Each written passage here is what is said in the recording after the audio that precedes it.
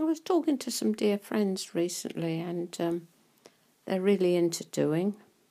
Somebody's got to do. We've got to have Marthas, otherwise the job would never get done. We can't all be Marys. But as I thought about this, and the question of intimacy with the Lord came up at one stage, it was very quickly sidestepped by a parade of what they were going to do, what they were going to get involved in, and how they were going to do these things. And as I thought about these things they were going to get involved in, I realised, yes, they were doing, and yes, it was very valid what they were doing, but there was no love in it. They weren't going to minister to these people out of the love and compassion of the heart of the Lord. They were going to do this because it made them feel good.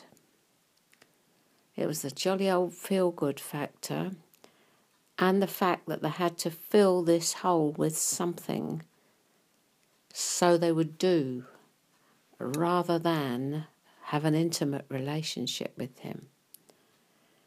Very interesting. It sounds very pious on the surface. It sounds really very worthy thing to be so caught up in work and doing all these good works and things and meeting needs.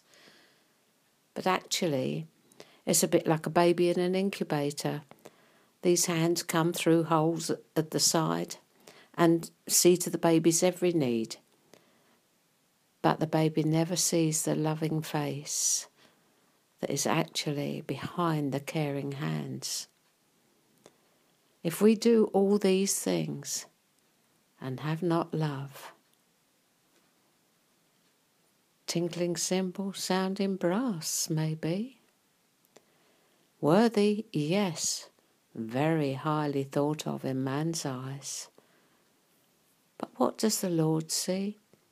He doesn't criticise, he never criticises, but his heart aches for the children who would rather go off and do something than be with him, sidestepping intimacy, sidestepping his love, and making up for it, they think, by works. Just has a slight resonance in me with how Israel went, really. But there we are. Bit thoughtful this morning, so there's one for you to think about. God bless you.